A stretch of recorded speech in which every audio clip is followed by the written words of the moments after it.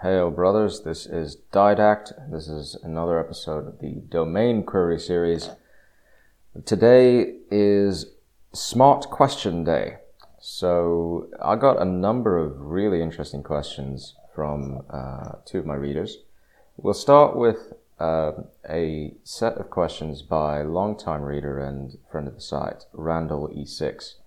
And he's emailed back and forth on a number of issues with me before, and we had a discussion via email, a very cordial discussion, and he was just asking some questions about essentially starting with whether or not I'd be interested in setting up a successor to the old Return of Kings platform. Maybe by buying the domain from Roosh himself and kind of running it as my own project. And my answer to that was, number one, I'm not interested in that per se, because it's quite hard to build a community of like-minded writers when, honestly, the type of site that ROK was aimed primarily at get ripped, get laid, get money, whatever, get paid, as it were. Get paid, get ripped, get paid, get laid. Yeah, that's it. That's basically the ethos of Return of Kings. And obviously, being a Christian, my interests lie in a very different direction. I still think it's good for a Christian man to get ripped. I just think that you need to do it in a way that is about staying strong physically, not about pleasing yourself. So, and as for the get paid stuff, well, yeah, I mean, that's useful, but love of money is the root of all evil, as the good book says. And of course, get laid, well, you do that with your wife. End of. Then beyond that, the conversation branched out into why has Roosh kind of turned into such a humorless harridan, as it were. I mean, it's rather paraphrasing here. I, for the record, personally don't think that. I think Roosh has just become perhaps a tad over-serious. I will agree with that, but I don't think he's necessarily lost his entire sense of humor. It's just he has lost a lot of what made him funny and interesting to read in a different context. So, based on that, Randall E6 asked a number of questions about religion, and he said, this fundamentalist attitude is something that I can't really accept. It's not something I particularly like. And I reminded him, look, I understand your point of view. I get where you're coming from. Just understand as well that from most people's perspectives, I would be considered a fundamentalist Christian because of my strong belief in what the book actually says, in trying to live by what Jesus actually said to do. I don't do a very good job, obviously, but I believe in the words of the book, and I try to live according to those words.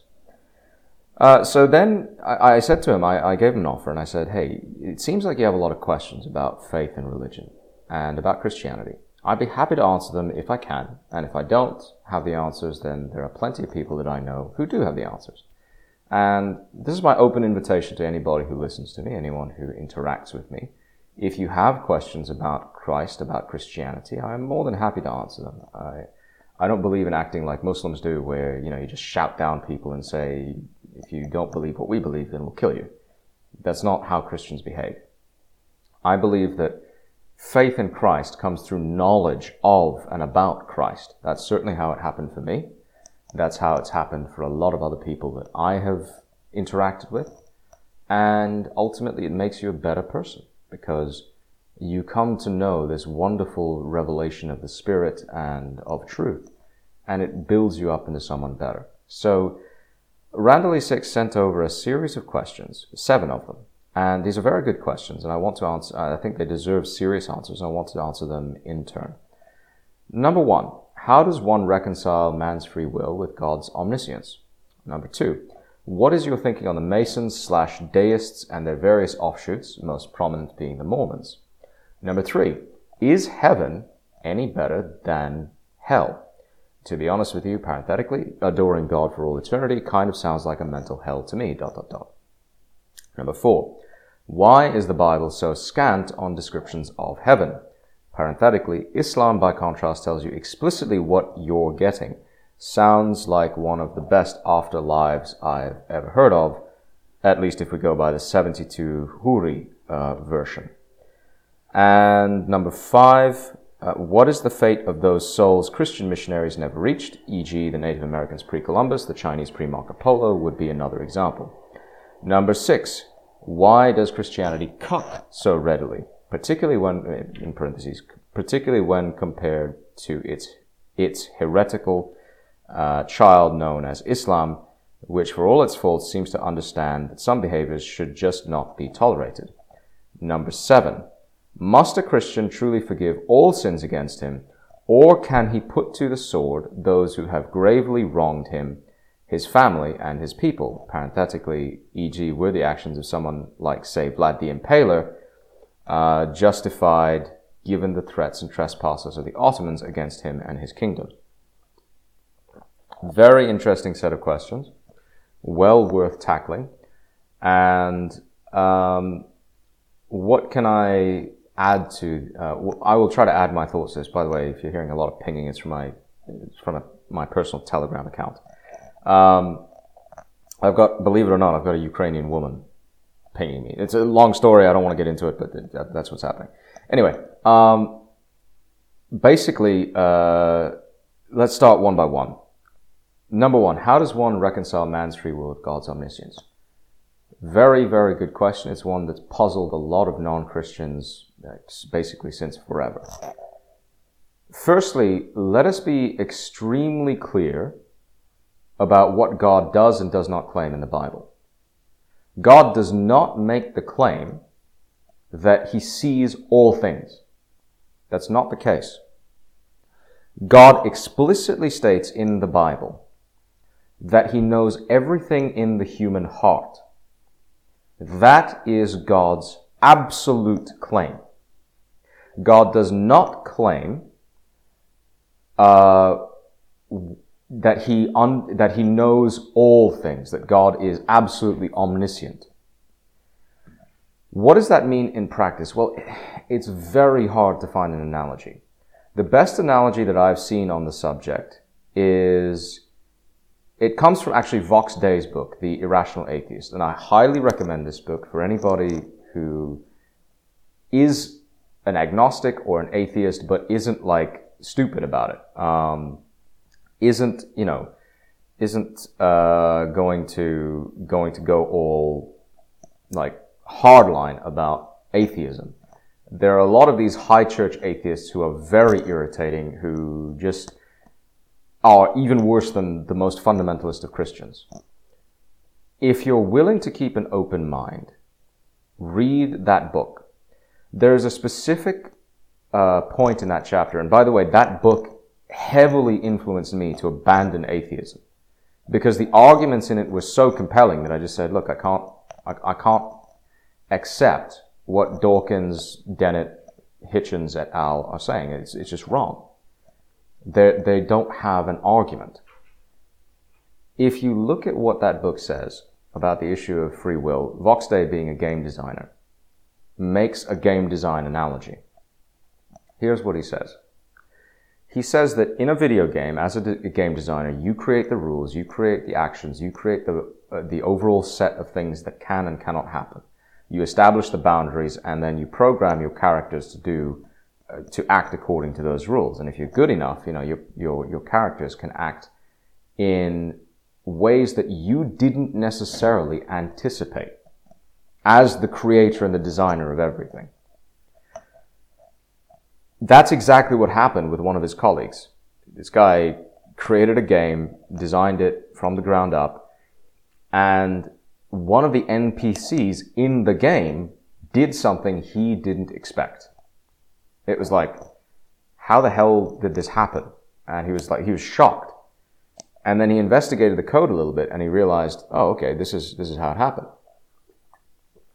The same thing is true of God. The best way that I can describe it, obviously it's vastly more complicated than this. The best way that I can describe it is that God to our extremely limited human understanding, sees everything in front of him on a giant set of like computer screens almost. He can see every single thing that you're going to do, every single choice you're going to make, every single consequence that will come of those choices. But he leaves it up to you to decide what's going to happen. If you look at biblical examples throughout the Old and New Testaments, it's very clear that God leaves things up to mankind's free will. God had a pretty good idea what would happen if Adam and Eve sinned in the Garden of Eden. And yet he still came to them and said, "What is this you have done?" in Genesis chapter 3. What is this you have done? God understood the consequences of sin, and it scarred him forever. It really did. I mean, the pain that God felt from the fall is unimaginable to a human understanding. It really is. He understood the consequences of sin and everything that it would bring about. If you look at the way that he tested Abram, who eventually became Abraham, Abraham and Isaac, how did he test Abraham? He left it up to Abraham to display as a show of his devotion and his faith in God that he was willing to kill his son Isaac. And if Abraham had refused, then God left that up to him. It was his choice. But because Abraham had faith enough to sacrifice his own son, potentially, God rewarded him for it and said, "Because of this thing you have done, the faith you have shown in me, I will make your descendants more numerous than the stars in heaven." When Jonah was commanded to go to Nineveh and deliver a prophecy of doom unto them, he didn't want to do it because he was afraid that the people of Nineveh would kill him. So he ran away from his fate. You know, this is a very good example of this whole issue of man's free will versus God's omniscience. God knew what would happen if Jonah ran away. God knew what would happen if Jonah did his job. He left the choice to Jonah. God then gave Jonah the right to make that choice, but he also provided a very clear set of consequences for that choice, and that the consequences were a great storm rose up and the sailors were afraid and terrified. They tossed Jonah overboard and he was swallowed up by the great fish and so on and so forth. Everybody gets caught up in the great fish aspect of this story. That's really dumb. That's not the right morality to take away. And I'll come back to this in this question of heaven versus hell. The point of that story is to demonstrate what hell is really like, and it's terrifying. But then Jonah is spat up onto the land after repenting and regretting his actions. God comes back to him and says to Jonah, "Go and deliver to these people a story, tell them that they are doomed unless they change their ways." Jonah did what God told him to do. And the people of Nineveh repented, and they turned away from their sin, and God spared them. If you look at the story of Abraham and the city of Sodom, I could be wrong about this. My knowledge of the Bible is not that good, by the way. So you got to go look up all of this stuff. Don't take my word for it. Really, seriously, don't take my word for it. Go look at the book. It's really not that hard to do. But if you look at what's it called? Abraham, that's right. He intercedes for Sodom. And what does God say about Sodom? This city is full of sin and corruption and wickedness, and it's just disgusting, and I will destroy it. Abraham pleads with God and says, "Don't do this. If there are 50 good men in Sodom, will you not spare the city?" And God says, "If there are 50 good men, I will spare the city." And Abraham, he keeps going down the list. If there are 30 good men, if there are 10 good men, will you spare the city? God says, "If there are 10 good men, I will spare the city of Sodom." And it turns out in the end, there was just one good man, Lot, and his sons, obviously. God rescued them and moved them away. The thing, again, to understand is that God leaves all of these things up to the individual. He does not circumscribe your freedom of action. And here's how God himself reconciles this issue of free will versus his knowledge of everything you will do. His knowledge of everything you will potentially choose. God leaves it up to you to love him out of your own free will. He loves you so much that he will never circumscribe your actions and dictate to you that you will be a slave adoring him. He leaves it to your own choice. But if you choose to turn away from him, he will not help you. That's your choice. You've made it. If you choose to turn away from him, that's on you. It's your problem. If you choose to be with him, if you choose to accept him into your heart, then he will give you what you want in his own time. And it won't necessarily be what you think is best for you. It will be what your soul and your spirit really need, but what your flesh actively rejects. And I know I'm talking in very vague terms here. I understand that. But the point is that God acts in his view of what is best for you. And given that he is a perfect and complete being, he had absolutely no need to create us or make us or do anything to spawn creation, but he did it anyway. Given that God exists outside of our material universe, he knows what's best for us much better than we know ourselves. We can't even comprehend him. He gives us some ideas of who he is and what he is, but we cannot wrap our heads around the fullness and the majesty of God. It's just not possible. The best way to leave off on this subject, because it's a long and very complicated subject, to think of God's omniscience is, if you've ever read Dune, it's a brilliant, brilliant book. I mean, it's one of my it's probably the greatest sci-fi novel of all time. Paul Atreides, refers to his pre-sight as essentially this great storm nexus, this huge wall in his consciousness, and every possible future sits on that wall. And he is able to see every possible outcome of every possible action on that wall. He's a human supercomputer. He can see the results of everything that will happen. But each little computer screen on that great, gigantic, endless wall, that storm nexus, has room for individual choice. And each different screen represents the outcome of a different choice. As your life evolves, God allows you to pick what's going to happen. But he's there to support you along the way. If you screw up, you make a mistake, you can come back to God and say to him, hey, I'm sorry, I messed up. Can you help me? And God is a being of such mercy and such divinity and holiness that he will always come to you to help you. You're not going to like the consequences a lot of the time because you will have to pay a price for your sin. But he will always come back to help you. That's the kind of God he is. That's the kind of God we Christians believe in. Second question, what is your thinking on the Masons/deists and their various offshoots?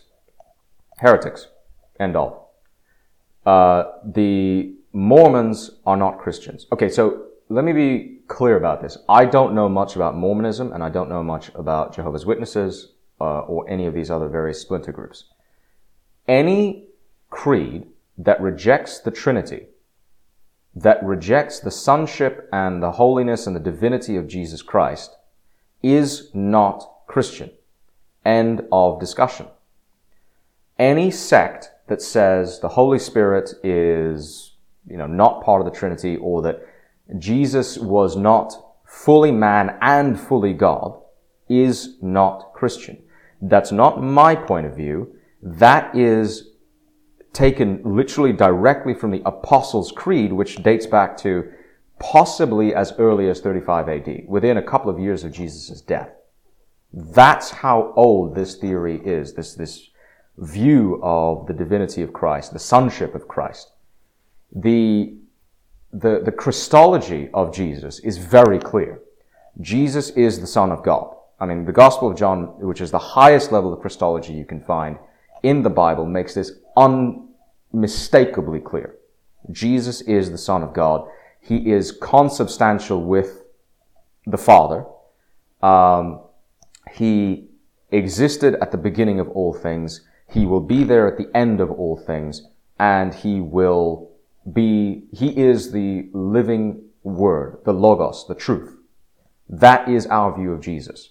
Any sect which refutes this is not Christian. The Mormons view Jesus as like Satan's spirit brother, basically. They're descended from the same seed, and they like Satan and Jesus are basically the same, on the same level. That's bullshit. Satan is an angel. Lucifer, he fell from heaven, like lightning falling from the sky. But he is distinctly different from the substance of God. The concept of the Trinity is at one and the same time the weirdest and the most straightforward concept in all of Christianity, in my opinion. The Trinity concept says God is three persons in one essence. The Father, the Son, and the Holy Spirit are three persons.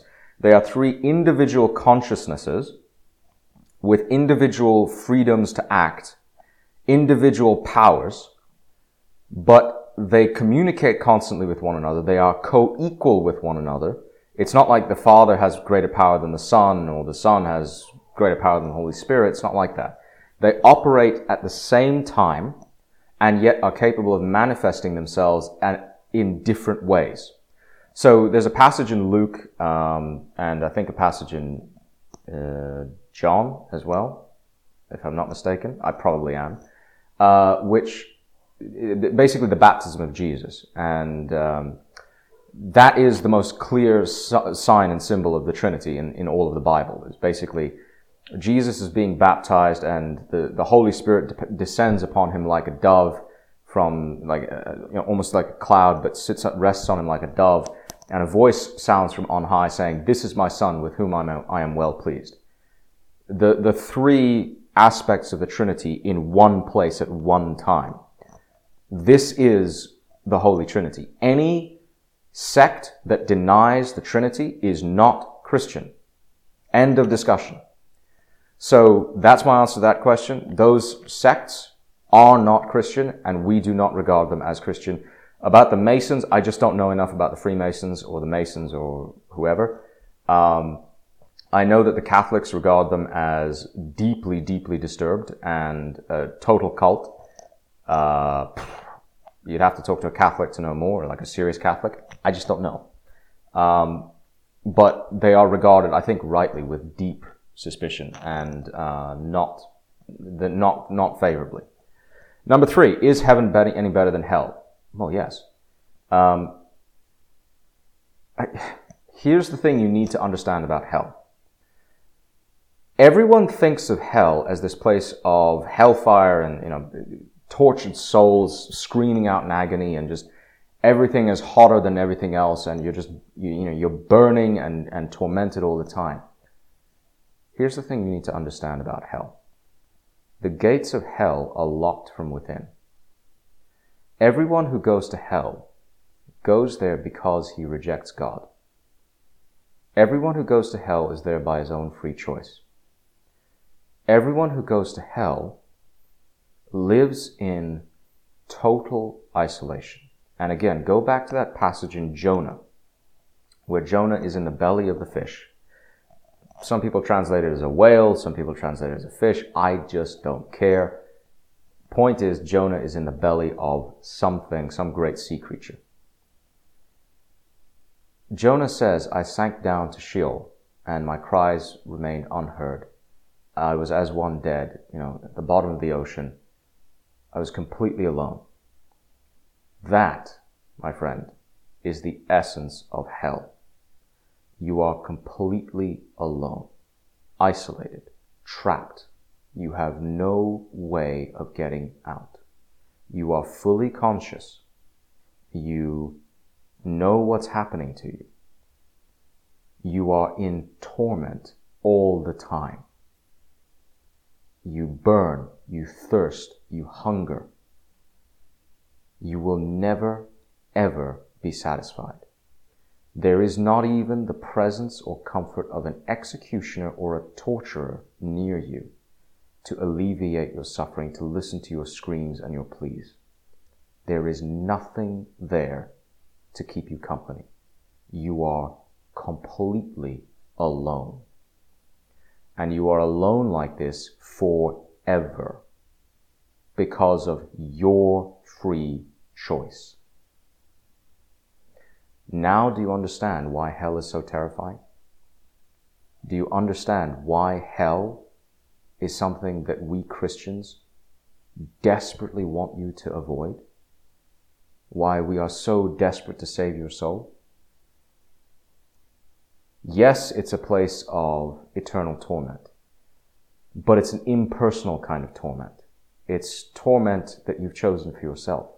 Yes, you will burn like, the analogy that Jesus uses is like the pits of Gehenna.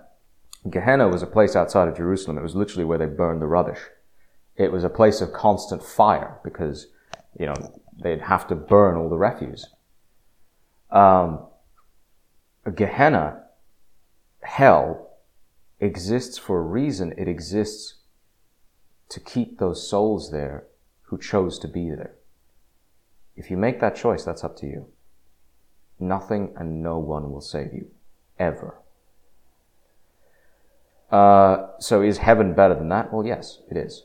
Now, this idea that you're constantly worshiping God, you're just amen, praise be the Lord, praise be, and so on and so forth, and forever and ever. Look, I think that's a very simplistic understanding. The Bible, in and of itself, makes it very clear that God wants us to be part of His holy family. If you read the Bible end to end, cover to cover, which is actually quite hard to do. I haven't done it, by the way. If you read it, what you're going to find is God is essentially trying to bring his family back to Him. Dr. Michael Heiser in The Unseen Realm is very good at explaining this. And he points out that God has a council, a family of His own that He created to keep Him company.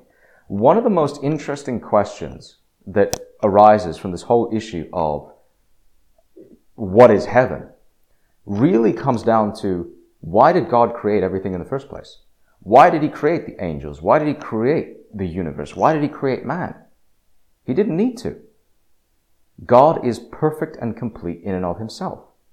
Why would He need to create us? One potential answer, which I heard from an old friend of mine, I talk to him very frequently, actually. He's a member of my Telegram chat, and he reads my site, every day. He's actually the guy who brought me to Christ. He told me something that a friend of his told him. Maybe God created woman so that man would not be lonely. What if God created man so that God wouldn't be lonely? Think about it. Because we perform a function very different to what the angels perform. We are God's images on the earth, either literal or functional. And I take the view that it is the functional imager. We perform a function in material creation that God performs over all creation, spiritual and material. The angels are spiritual caretakers. We are earthly caretakers. But because we rebelled against Him, and because we are full of sin, we have to go through this winnowing process where we want to be close to Him. And He's trying essentially to bring His holy family back together. In heaven, what do? Nobody knows. We will receive new bodies in heaven. That much is very clear from 2 Corinthians. 2 Corinthians or 1 Corinthians? One of the Corinthians. Go look it up for yourself. But Paul is explicit about this. We will receive new bodies that are beyond our present understanding, and we will be with God forever and ever. and we will live to see the universe created anew, exactly the way it was supposed to be, before the fall. That is our lot in accepting God. What will heaven be like? I don't know. But I think it's fair to say we will have freedom of action and thought and movement. We will be able to do things that interest us in heaven as long as they are pleasing to God. And the fact that we are there means that we want to please God of our own free will. That's the point of being in heaven. Question number 4. Why is the Bible so scant on descriptions of heaven? Islam, by contrast. Right, so I disagree with that. I don't think the Bible is scant on depicting heaven. It makes a number of very clear references to what will happen when you get to heaven. There will be no more grief, no more sadness, no more pain, no more loss, no more sorrow. There will be great joy and rejoicing and laughter. And we, by the way, we who choose God's path, who accept Jesus into our hearts, we will have greater authority than the angels. We will be over and above the angels themselves in terms of authority. That is an amazing thing to have. If you think about the powers of angelic beings as depicted in the Bible, I mean, these are creatures that can, rain fire down upon cities, scour them from the earth, make animals talk, part seas, influence men, destroy entire armies. These are beings of majestic power. We will have authority over them because we are children of Christ. We're children of God, and we are rejoined to God through Jesus Christ. That is what we do. That's an amazing thing. I wouldn't say the Bible is scant on descriptions of heaven at all. I think it's very clear that heaven is a place of great rejoicing, of eternal love, of happiness, of joy. It's not a place of physical, carnal desire at all. It's a place of endless joy and laughter, of happiness, of being around people like you who love God and want to be around God and want to do things that please God. And it is a place of redemption. It is a place of knowing and understanding that everything you've been through on this earth, all the terrible things you've suffered, had a purpose, had a meaning. They made you better. That's the point of heaven. With respect to the Islamic depiction of paradise, let's be very clear about this. Islam is a religion of works. It is not a religion of faith. Islam is a blasphemous, heretical offshoot of Christianity. Originally, when it was created, it started out as basically a heresy, a Gnostic heresy, proto-Reform Judaism / Gnostic / lots of other weird things / Arab identitarian heresy of Christianity. And it started out with the idea that works lead to salvation.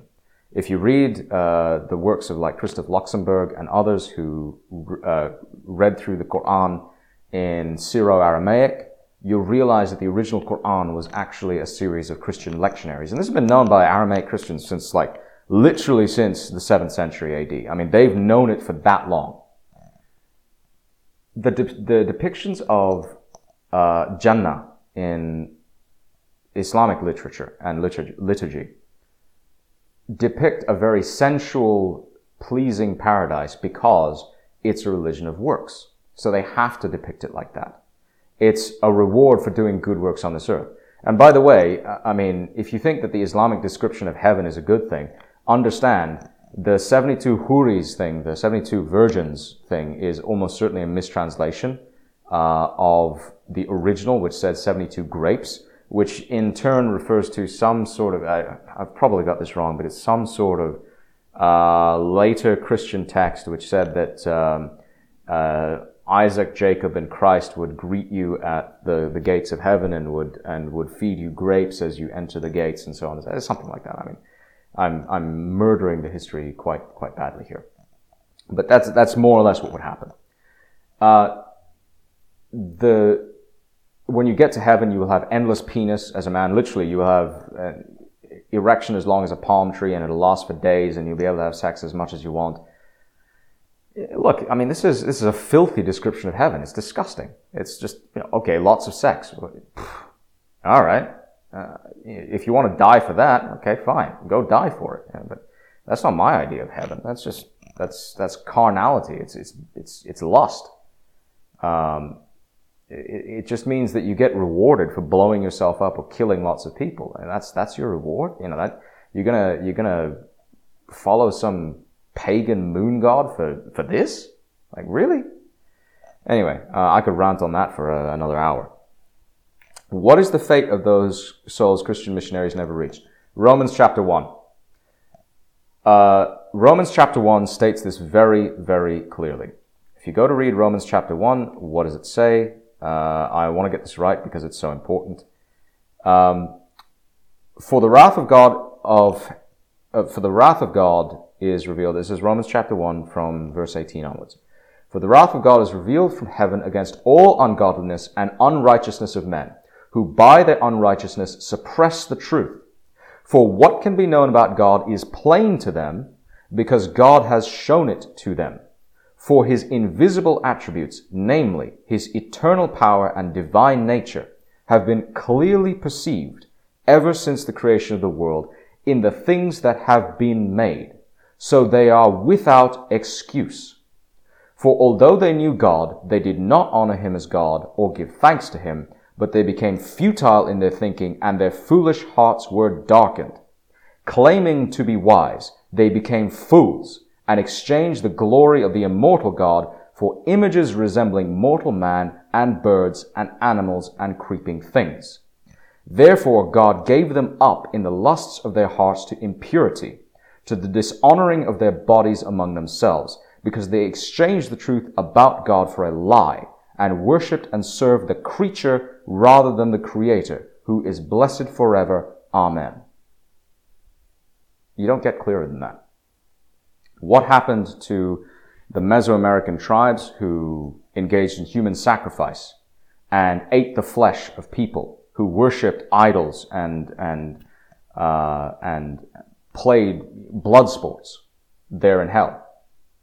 What happened to the Native American tribes who did, engaged in child sacrifice? The Iroquois, for instance, or the Iroquois, probably mispronounced that. The Iroquois who performed human sacrifice and child sacrifice, they're in hell. What happened to the pagan Japanese, the Buddhists, who meditated and prayed to idols and kind of tried to transcend the evil of this world by pretending it didn't exist? They're in hell. What happened to Hindus?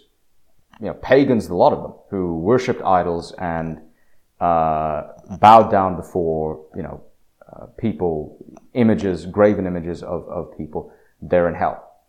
What happened to the Canaanites that Israel was supposed to destroy from the face of the earth? Do you know why Israel was commanded to destroy the Canaanites, by the way? It's very important to understand this.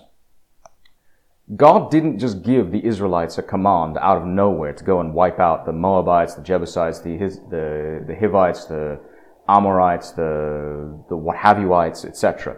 He didn't give that like randomly. He wasn't just having a bad day and got pissed off and said, go wipe out those people over there. It's not how God rolls. The reason he said that is because for the previous 400 years up before the Exodus, the peoples of those regions had engaged in the most perverted and disgusting forms of sacrifice imaginable. They had engaged in child sacrifice. They had engaged in ritualized rape. They had engaged in the slaughter of the innocent. They had engaged in human sacrifice, in burning humans before idols. They had worshipped idols instead of God. They had worshipped aspects of what they thought was God instead of the immortal and living and glorious God. Here's another thing to consider. The Romans, who were pagans, were actually very highly regarded by the early church fathers. They called them virtuous pagans. They actually had a lot of respect for the early Romans. And you see this all the way throughout the epistles of Paul in the Bible. Paul treats the Romans with great respect. Roman centurions are deeply honored in the New Testament. Believe it or not, that's true.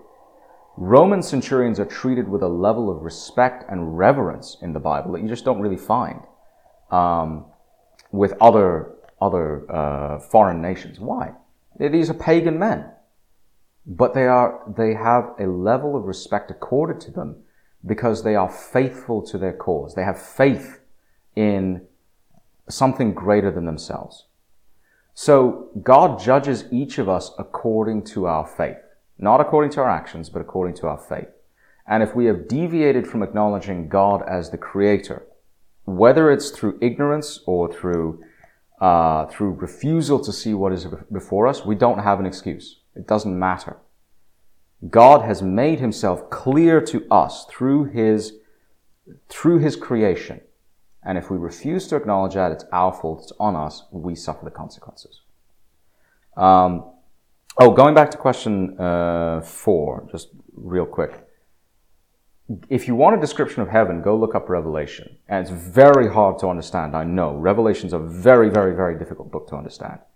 If you want to understand what heaven looked like in a pre-lapsarian period, before the fall, go look up Genesis chapter 2 and the first part of Genesis chapter 3, where God describes the Garden of Eden, or not God, but the Bible describes the Garden of Eden in considerable detail, actually.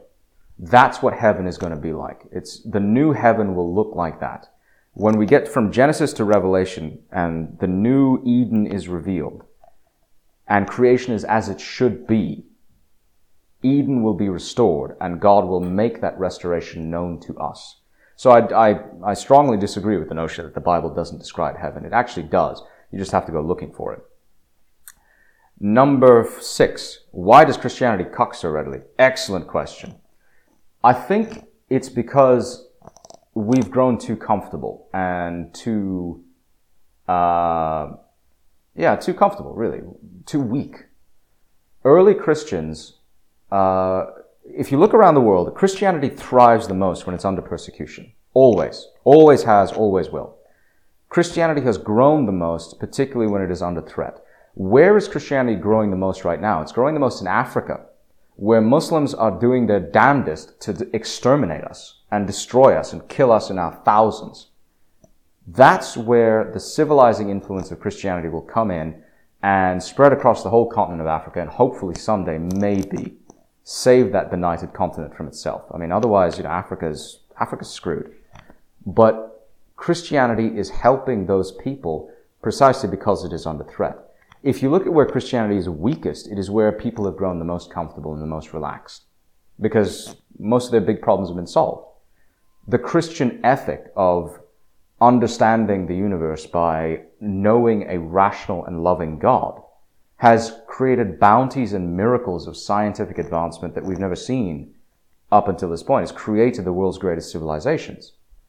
But it's also made us weak, comfortable, and complacent. We have become lukewarm. And if you look at if you look at Revelation, if you look in the first couple of chapters of Revelation, what does it say?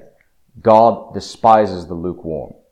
Be either cold or hot towards me, but do not be lukewarm, for I will spit you out.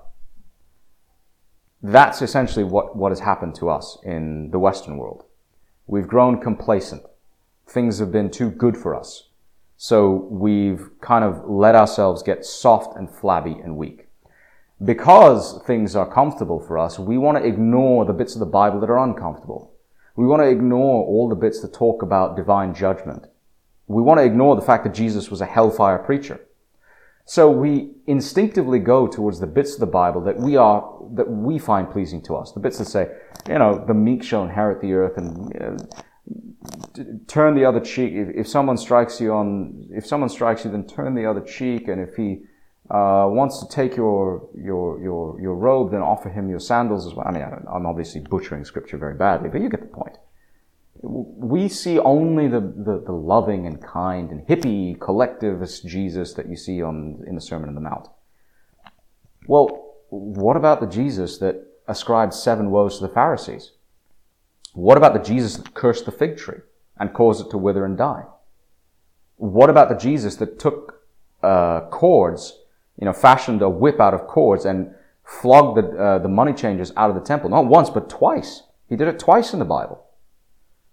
What happened to that Jesus? What happened to the Jesus that said, there will be many who come to me and say, Lord, Lord, did we not cast out demons in your name? Did we not do great works in your name? And he will say, and I will say unto them, depart from me, you sinners, I never knew you. What happened to the Jesus who said, only through the Father, only through me will you know the Father? What happened to the Jesus who said, you are of your father the devil? Before Abraham was, I am. What happened to that Jesus? That Jesus is uncomfortable, so we reject him. That's why we cuck so easily. That's why we give up so easily. That's why we accept sexual immorality, flagrant, disgusting acts of perversion so easily in our society. Because it's easy to do. It's easy to just, get along to go along. That's not Christianity. That is not Christianity. That is not what we are taught. And I refuse to accept that idea of Christ. Because that's not the Christ that's in my Bible. The Christ that's in my Bible is a warrior king. He just happened to come onto this earth at that time as a humble man, preaching the word, preaching the gospel. But make no mistake, there was steel behind those words. What happened to the Jesus that said, I do not come to bring peace but a sword? I come to set brother against brother and father against son, mother against daughter. What happened to that Jesus? It's the same Jesus, but we don't want to acknowledge him. What happened to the Jesus that said, those who are, sexually immoral, those who exchange the proper consecrated union of a man and a woman for unnatural lusts between men and women and women and all this other mental illnesses that you see these days? What happened to that Jesus? That's the Jesus I know. But it's not the Jesus that most modern Christian denominations accept. The reason why is because it's inconvenient to us. It's hard on us to accept that Jesus.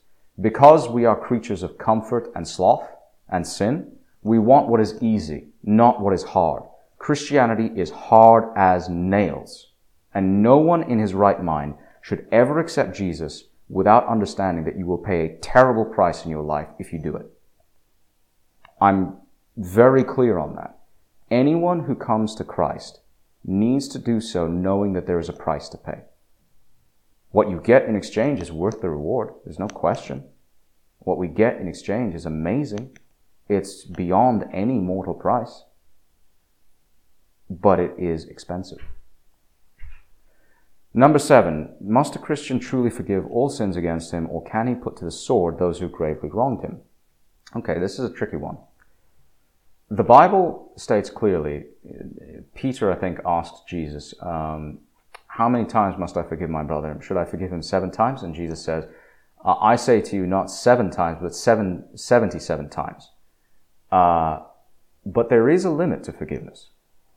That's clear. There is a limit to how much you can forgive someone who refuses to repent for what he's done to you. If you are up against someone who wants to destroy you, no matter what, and wants to kill you, then you are obligated to defend yourself and your family and your people. And that is clear all the way throughout the New Testament. Most people don't know that, or they try to gloss over it. They try to say, Christianity is a religion of pacifism. It's not.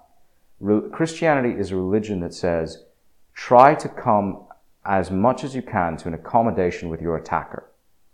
Do everything possible to seek out an accommodation.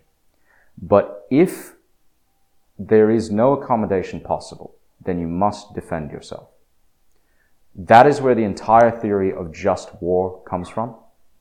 That is where you get this strong belief in Christian circles that under specific conditions, war is justified and attacks against your enemy are justified.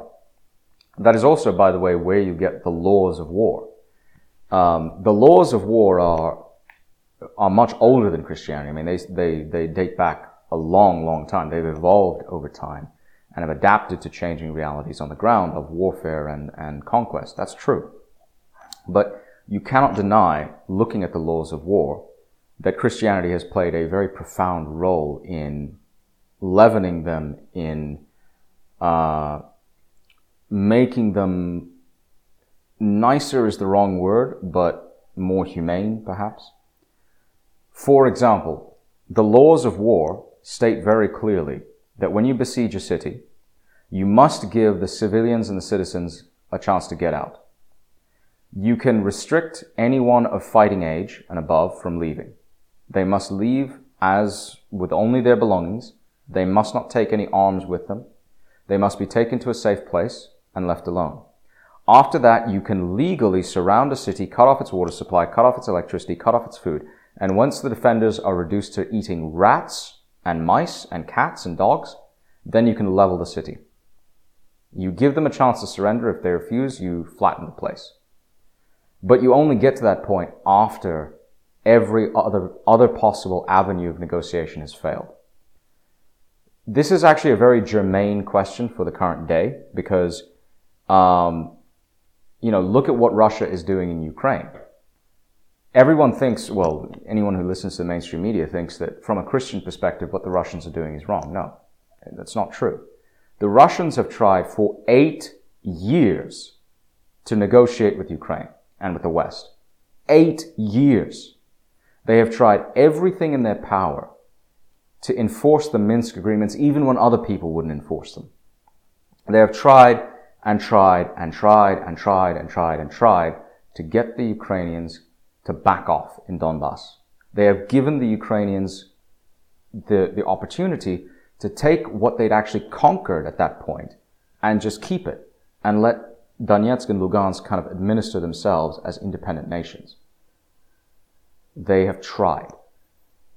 And then the Ukrainians massed an army of over 100,000 men to go in and storm Lugansk and Donetsk and kill everybody there and bring NATO pretty much right up to Russian borders, right, close to the cities of Belgorod and Nizhny Novgorod and Tula and, all these other, up to Crimea as well, up to Sevastopol, up to Simferopol, up to all of these Russian cities that are theirs by right. What were the Russians going to do? Let that happen? Really? Of course not. From a Christian perspective, what the Russians did was totally justified. What they're doing right now is completely justified. They're not attacking civilians. They're not slaughtering civilians in their hundreds and their thousands. They're attacking people who deserve it, who've made that choice freely, who've decided that they want to go to war against a country that really doesn't bear them any ill will. If you want an example of a Christian war, you need look no further than Russia today. Are they doing it perfectly? Of course not. No, absolutely not. No one is perfect. But if you want an example of how to fight a war in the appropriate Christian manner, in defense of yourself, in defense of your homelands, even when you have to venture out to do it, outside of your borders to do it, the special military operation in Ukraine is a perfect example. This is what it's like. This is what it means to go to war in a Christian context. Must a Christian truly forgive all sins against him? Well, he should, yes. He should forgive those who have trespassed against him. He should try to reconcile with those who have, tried to hurt him. That's in the Lord's Prayer. That's what we pray every time we pray to God. Forgive us our debts, Father, as we forgive our debtors. That's one translation. Forgive us our trespasses as we forgive those who trespass against us. That's another translation. We are required to forgive sins, yes, but that doesn't mean we cannot defend ourselves. You're kind of confusing two different concepts. How do we show that forgiveness? Well, it's like how the Russians are doing right now. Any Ukrainian who repents and comes to the Russians and says, hey, I surrender, I'm sorry, I apologize. As long as he's not an Azovite or a Nazi, he will be treated humanely, because the Russians don't want to kill people. They really don't. They want to preserve the fighting forces of Ukraine so that those same forces will be there as a police force after they leave. So any Ukrainian soldier who comes forth and regrets what he's done is automatically accepted into the Russian POW camps and is actually treated very well. That is the Christian way of fighting. If you forgive someone his sin and he continues to sin against you, yes, there's a limit. There's a limit to how much you can continue to forgive him. Just as there is a limit with how much God will continue to forgive us. If we continue constantly to spit on him and turn away and slap away his hand, yes, there is a limit to how much he will do for us. He'll just turn away from us and say, okay, you're on your own.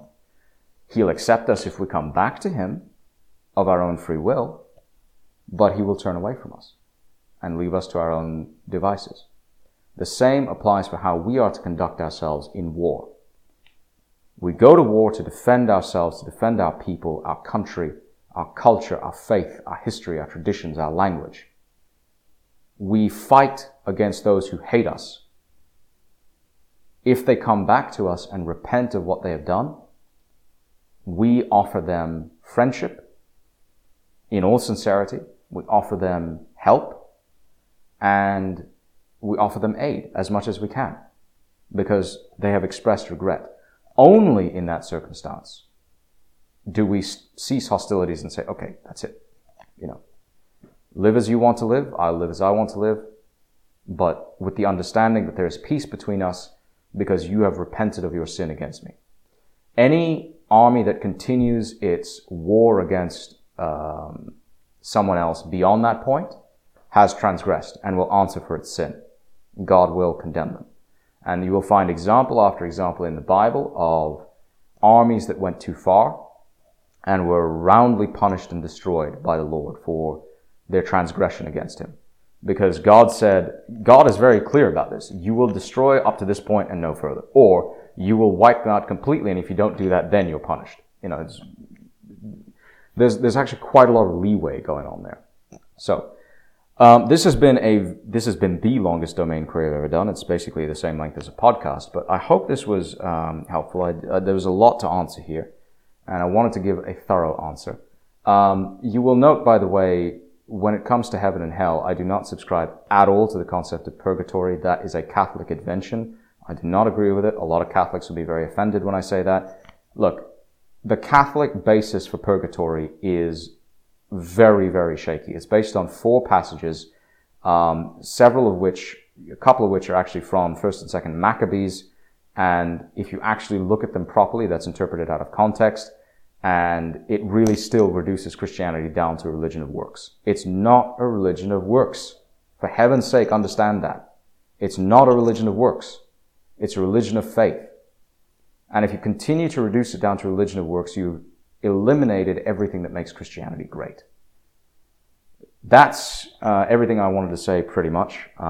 As always, I invite commentary on this, and I'm happy for people to provide counterexamples or pushback in the comments, via email, what have you. Happy to entertain that. Please go look up these scriptural references for yourself. I am by no means an authority on the subject. And if my wiser and much more experienced Christian brothers have anything to add, please feel free to do so. Please feel free to provide your own references. No problems with that. But I think what you'll find is the more you unpack what the Bible says, the more you will find that it points to undeniable truths, and the more you will find that it points to the truth of Christ, the truth of God. And you can't run away from that. At a certain point, you're going to get to a stage where you're like, I need to fish or cut bait. Either I walk away from this forever, or I commit and I say, you know what, God, you're right. Everybody comes to that point sooner or later, I think. If he takes the study of the Bible seriously, everyone comes to that point sooner or later. So I wish Randall E6 all the best. I hope that this has been helpful to him and to you. And I will catch up with you in the next next Didactic Mind podcast, actually, which should be soon. That's it from me. Strength and honor, brothers. Didact out.